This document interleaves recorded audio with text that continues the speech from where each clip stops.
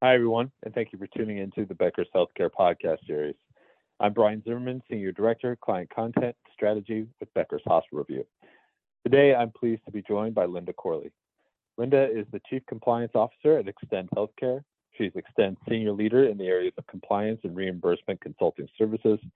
Linda has more than 25 years of experience working directly for or with hospitals in the areas of patient financial services, health information management, and accounting.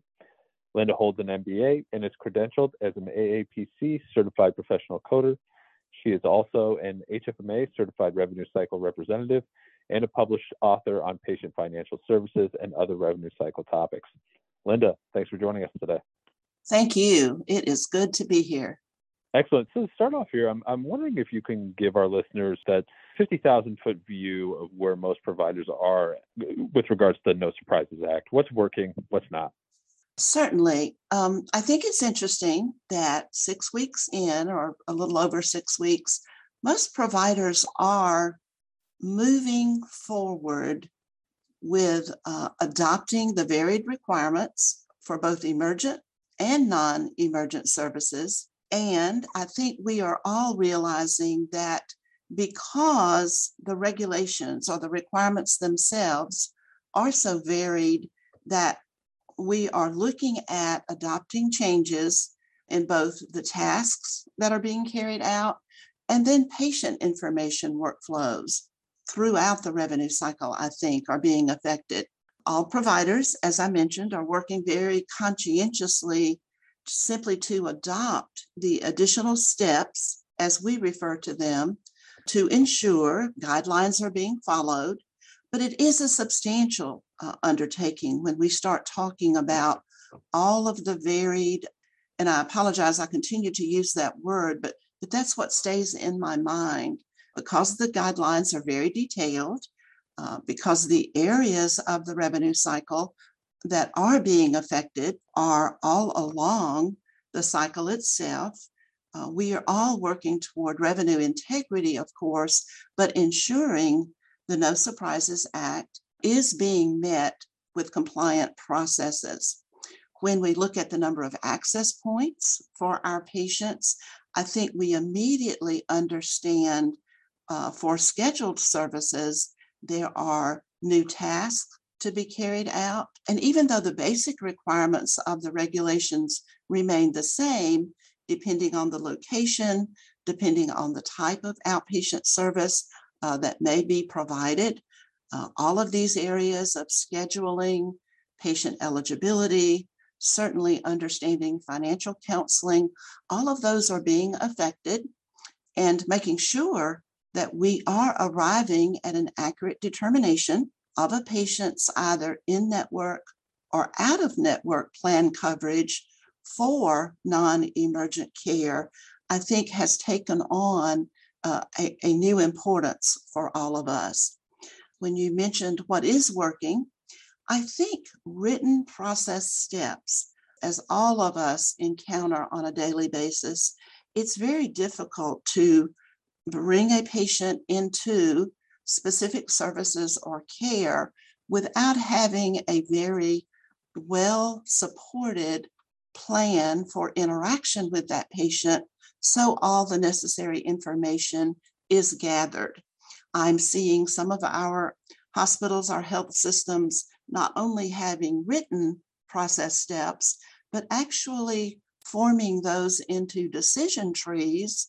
So as the patient access representative works through the No Surprises Act, what the requirements are, they have a very well-supported plan to make sure not only is the information gathered, but it is recorded in a way that is going to be easily usable by someone else within the revenue cycle. I am seeing lots of explanatory scripts for interactions with our patients.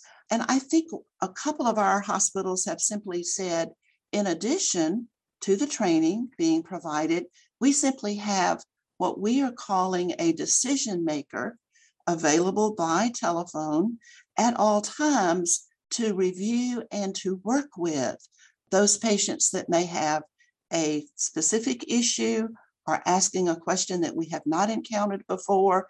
So I think all of these efforts are being brought together so that the No Surprises Act is being supported with good procedures.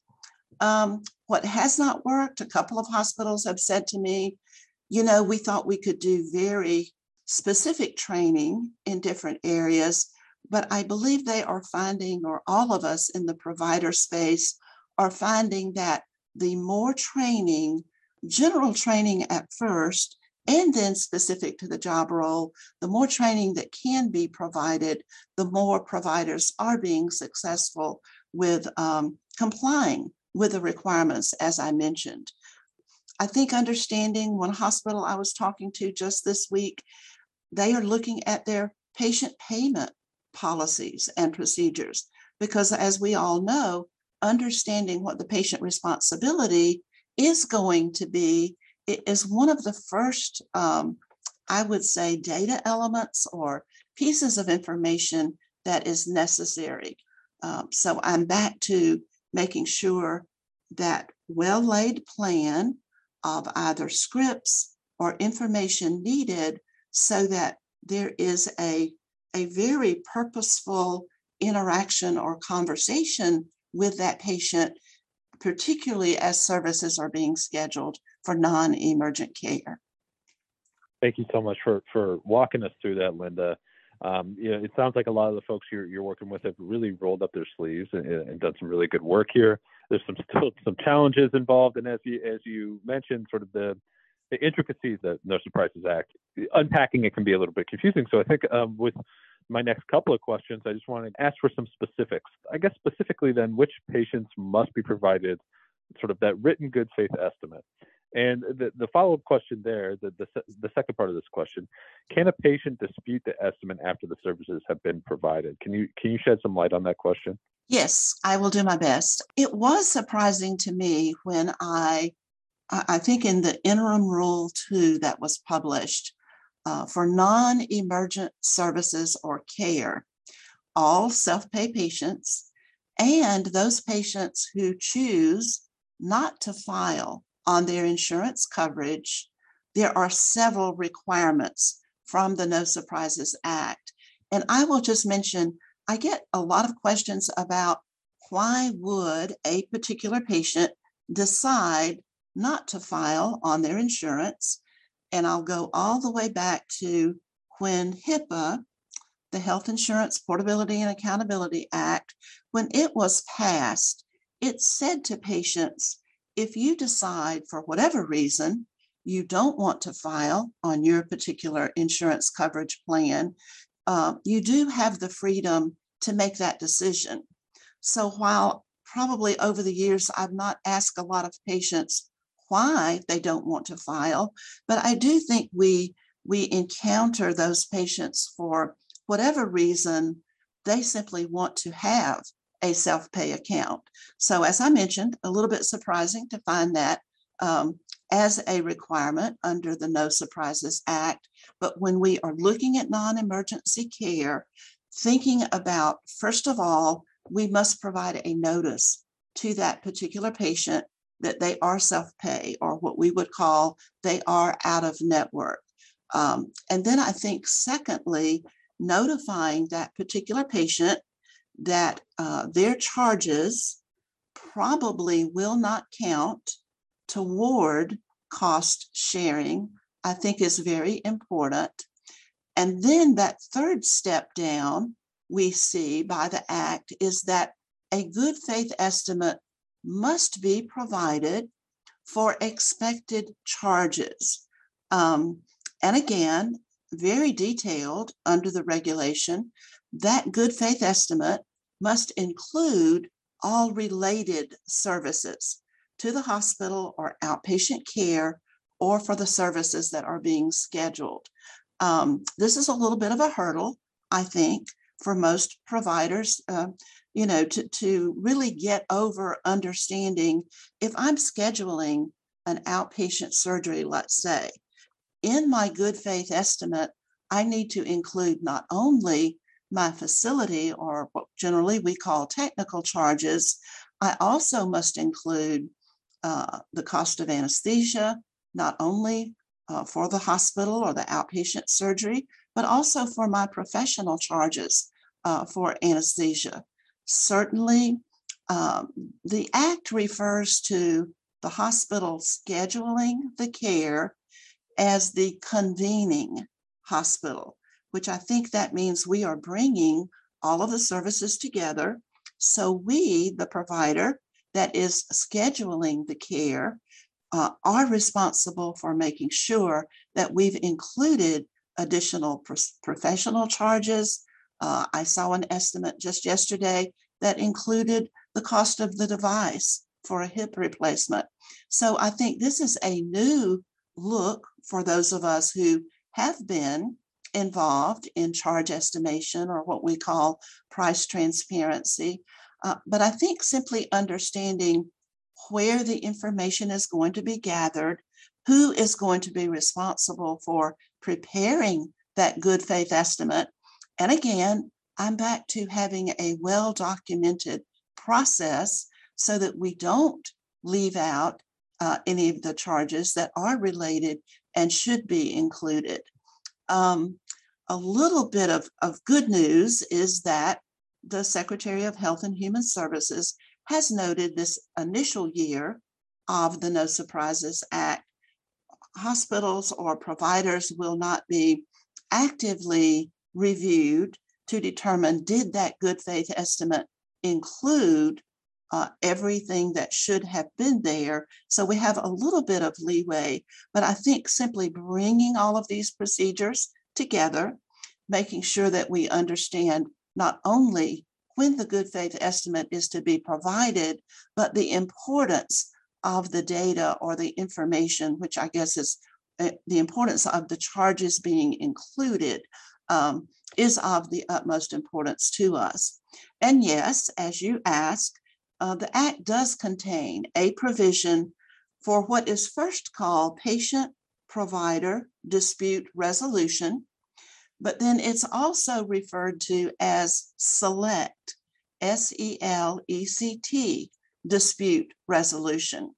So I think the purpose of including a patient-provider dispute resolution is simply to let us understand the seriousness of working on the good faith estimate and making sure that we are explaining those charges to our patients who are being scheduled for care.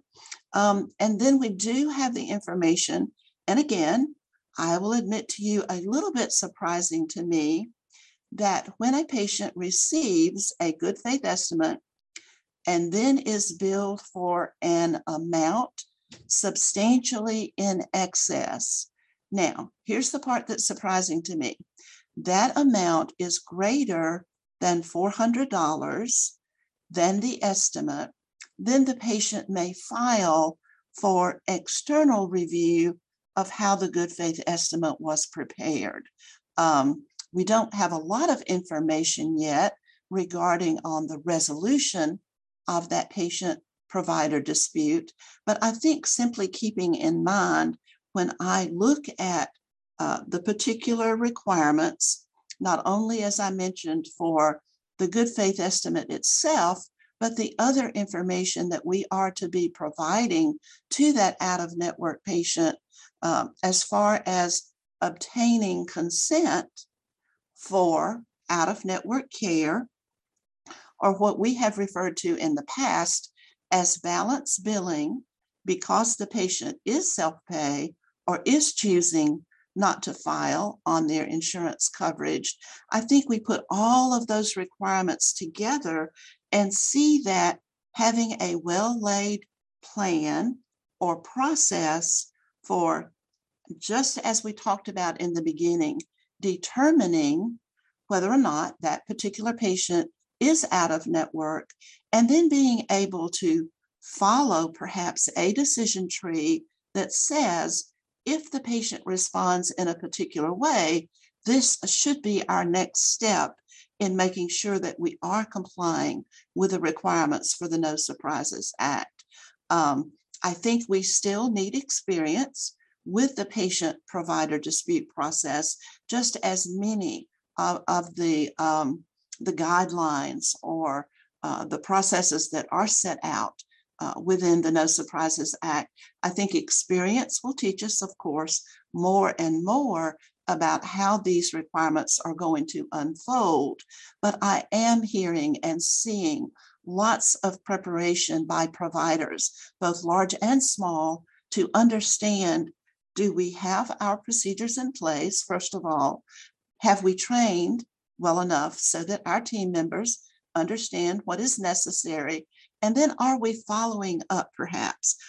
One of our health systems just discussed with me last week, not only now are they providing that good faith estimate, but after the patient has received care, and certainly the claim is reviewed for charges and for what the patient responsibility will be based on eligibility and the care that they received, how well are they or how accurate are they being with their good faith estimates? And I truly think that's the question that needs to be asked after we have prepared the estimate, the patient has been provided the care.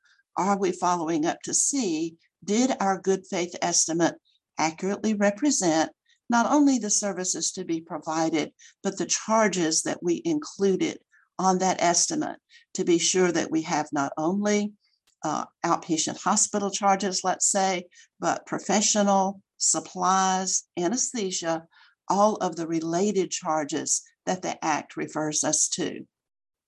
Linda, thank you so much for shedding so much light on this topic so far. I have a quick follow-up for you here, which is that it really sounds like a lot of hard work's being done, a lot of learning is being done by so many of the providers you work with. I'm curious if you think about like maybe the leeway that's being provided on sort of how these good faith estimates are being reviewed, or sort of how the question marks that remain around how resolution is going to happen around sort of a patient dispute. Do you think that if folks really aren't doing that work, that heavy learning work right now that a lot of the organizations you partner with are doing, if they're not doing that right now, are they eventually going to get kind of left behind here as some of these question marks and things, the leeway sort of shrinks and some of the resolution, all this stuff all becomes a little bit clearer? Are they going to get left behind as this law and how it's enacted, it gets more solidified? Yes, Brian, I completely agree with you that, we had all of 2021, and many providers really made an effort to understand the No Surprises Act and began not only training, but putting appropriate processes or procedures in place. And I think those that have spent the most time making sure that if I'm in a different outpatient location, do I understand the general interaction that takes place with a patient who is being scheduled? And I've not talked a lot or any, I guess, about emergency care, which we know is completely different. But simply, I think your question just focuses on, we now know the No Surprises Act is law. We do have the two interim rules. And I think as we have gone along throughout 2021, and even a little bit of new information for 2022, I think the process has to be not only perhaps attacked with understanding of where do we want to be in order to meet all of these guidelines, but simply also almost reviewed on a daily basis.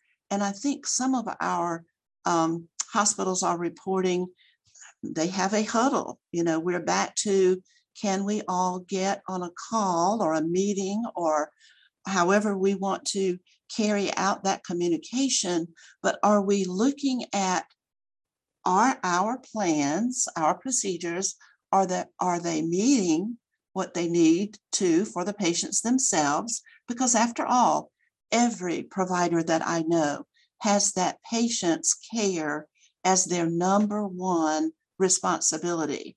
So while we are talking about scheduling and eligibility and financial counseling and all of these true revenue cycle processes, after all, we are putting those in place for our patients to be more comfortable with what their care is going to cost. And I think that's important to all providers. Certainly, we need to be paid for the services or the care being provided.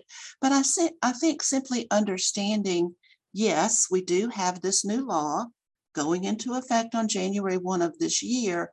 We are almost growing our procedures into our specific patient population.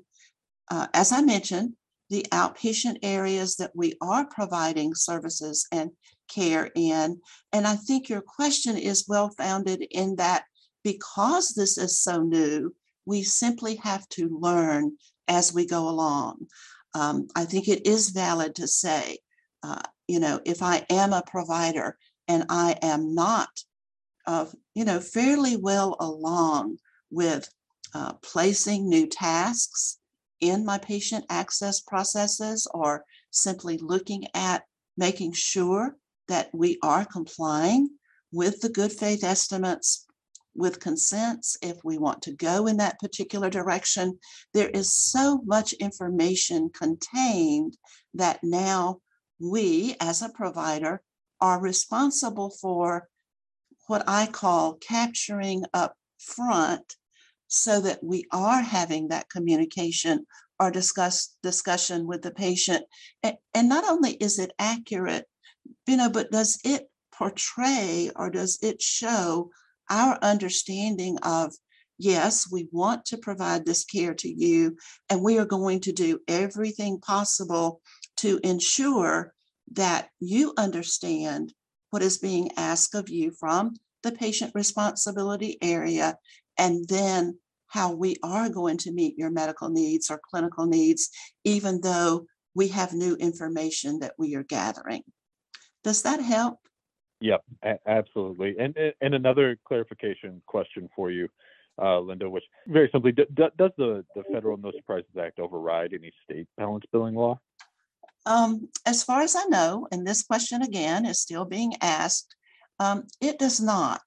I think we have about 17 states that already had comprehensive billing requirements in place for out-of-network care at the time the federal regulation was passed.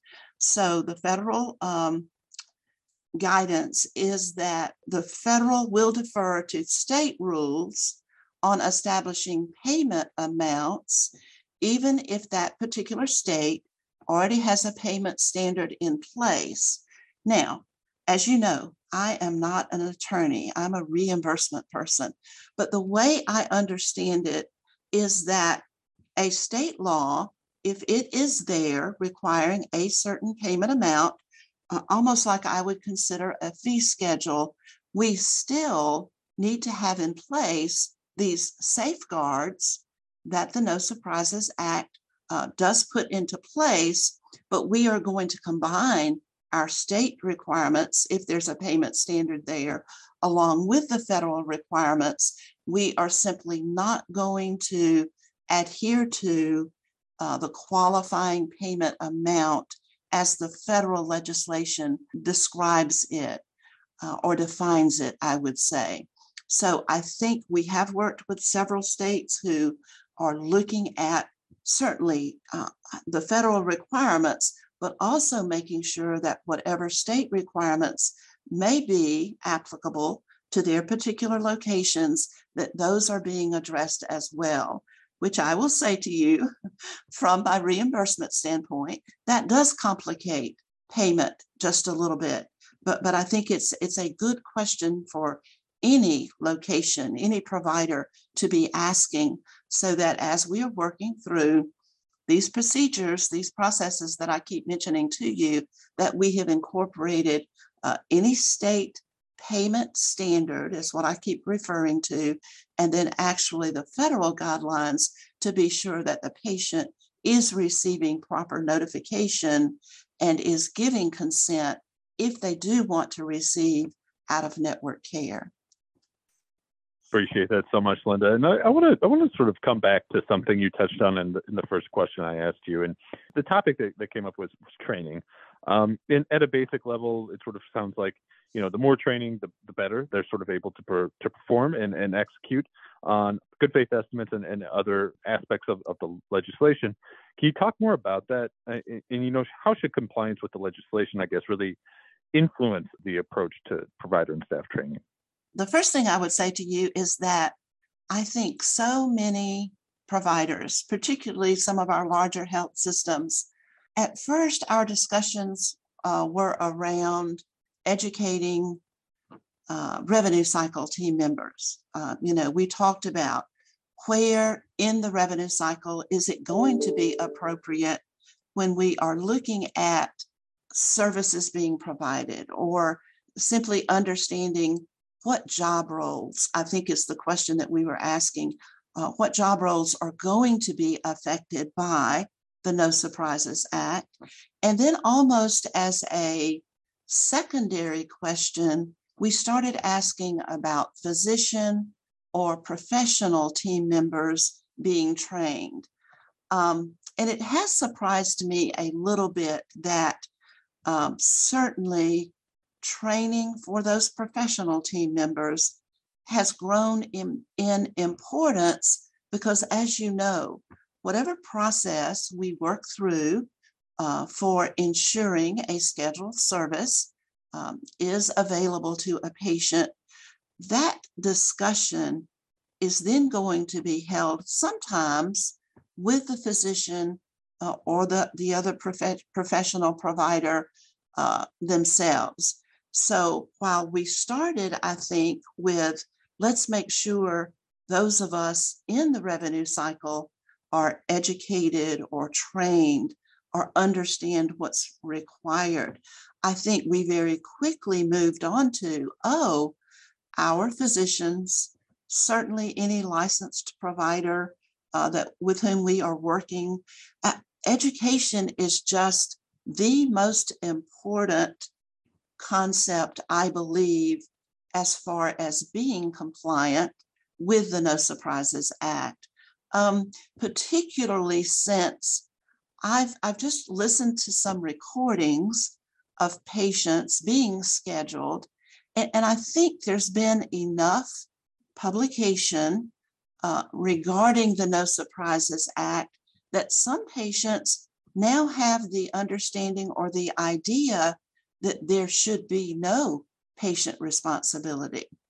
And of course, we know that for emergent care, it will be in-network payment that is being made, but yes, there still will be a patient responsibility.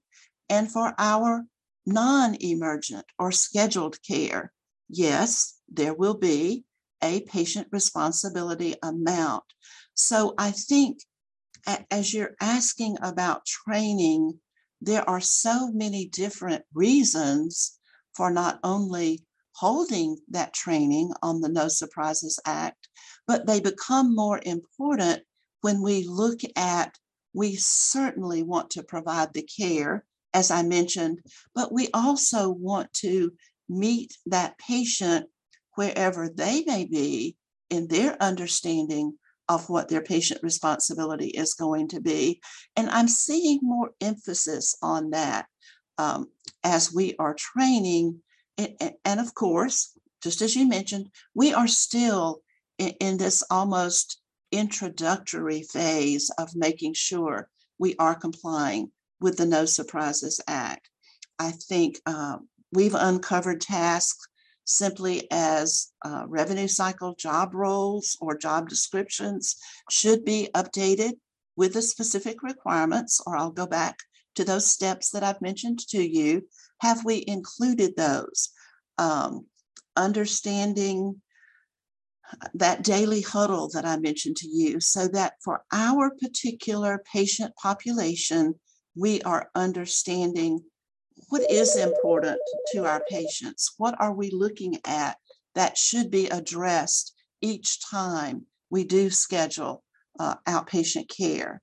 I just think successful adherence to the No Surprises Act is possible, but it is not possible without, just as you mentioned, a lot of attention to the details that are required in those patient interactions.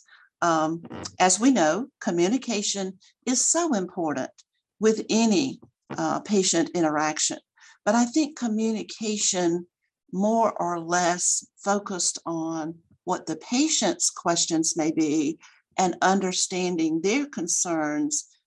I just think that's where not only are we complying with the act, we are meeting our patient needs, and we truly are establishing a patient-provider relationship that is important to us. We've walked through a good bit. I really appreciate you unpacking this with me today for our listeners. One final question for you, Linda, before I let you go here, which is, what's next for the No Surprises Act? What should our listeners out there be keeping an eye on? Well, I can tell you the question I am asked most often.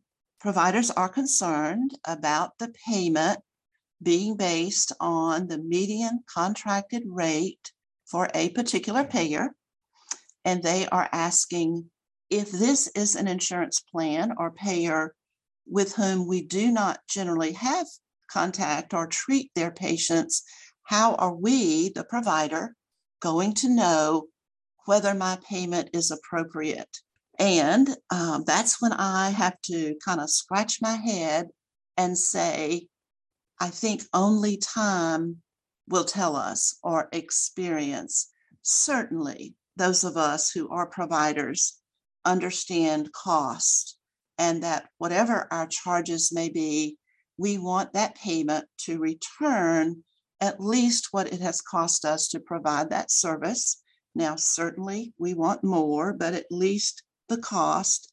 So I'm thinking this is a journey almost, and I know that sounds kind of trite, but looking at how far we have come here in the middle of February with understanding the procedures that must be in place. Now, as we begin filing our claims to that out-of-network provider that is being instructed to process and pay for emergency care at the in-network reimbursement, and simply evaluating what payments are being received. I think that's next, just about it in everyone's mind. How are we going to continue, certainly making sure our processes or procedures are in place for compliance, but then analyzing the payments being received to ensure that we are doing everything that's required, but we are also receiving or getting back those payments that are so important to us so that we can continue to provide care. I think preparation has been important. And I think as we go along, just as you ask about, Brian, understanding where we are in those procedures, filing claims, analyzing or reviewing the payments coming back, and then making sure that as new information comes along about the No Surprises Act, are we all communicating well about not only what is required, but what are our successes? How are we understanding if there are areas in which we can improve? I just think getting to an accurate determination of out-of-network or in-network, understanding the type of care that is going to be provided or has been provided. And then as we go forward, making sure that we are understanding the payments that are being received for these new services, I think is what's important. I do get questions about I think a week or 2 weeks ago, we found out that if a particular health system or hospital has hospital-based dental and optometry services, we should be providing these same good faith estimates for self-pay patients. That was new to all of us, I believe. So I think your question is simply keeping an eye on developments that are coming along. I appreciate organizations like yourself so we can share information. We can learn from other providers. And I think simply continuing to ask those questions, updating our training as we find out what is successful for our particular patients, and then simply evaluating, as I've mentioned. It certainly is a process to not only ensure compliance, but then simply making sure that our patient responsibility that is being asked of that patient is so important that we understand, are we accurate? We definitely really appreciate you coming on and sharing it with our listeners. I know it's valued. So greatly appreciate your time, Linda. You are welcome. Thank you. I'd also like to thank Extend Healthcare for sponsoring this episode. For more information on the No Surprises Act, please tune into our upcoming webinar, also sponsored by Extend Healthcare on February 22nd at 12 p.m. Central Time. You can also tune into more podcasts from Becker's Healthcare by visiting our podcast page.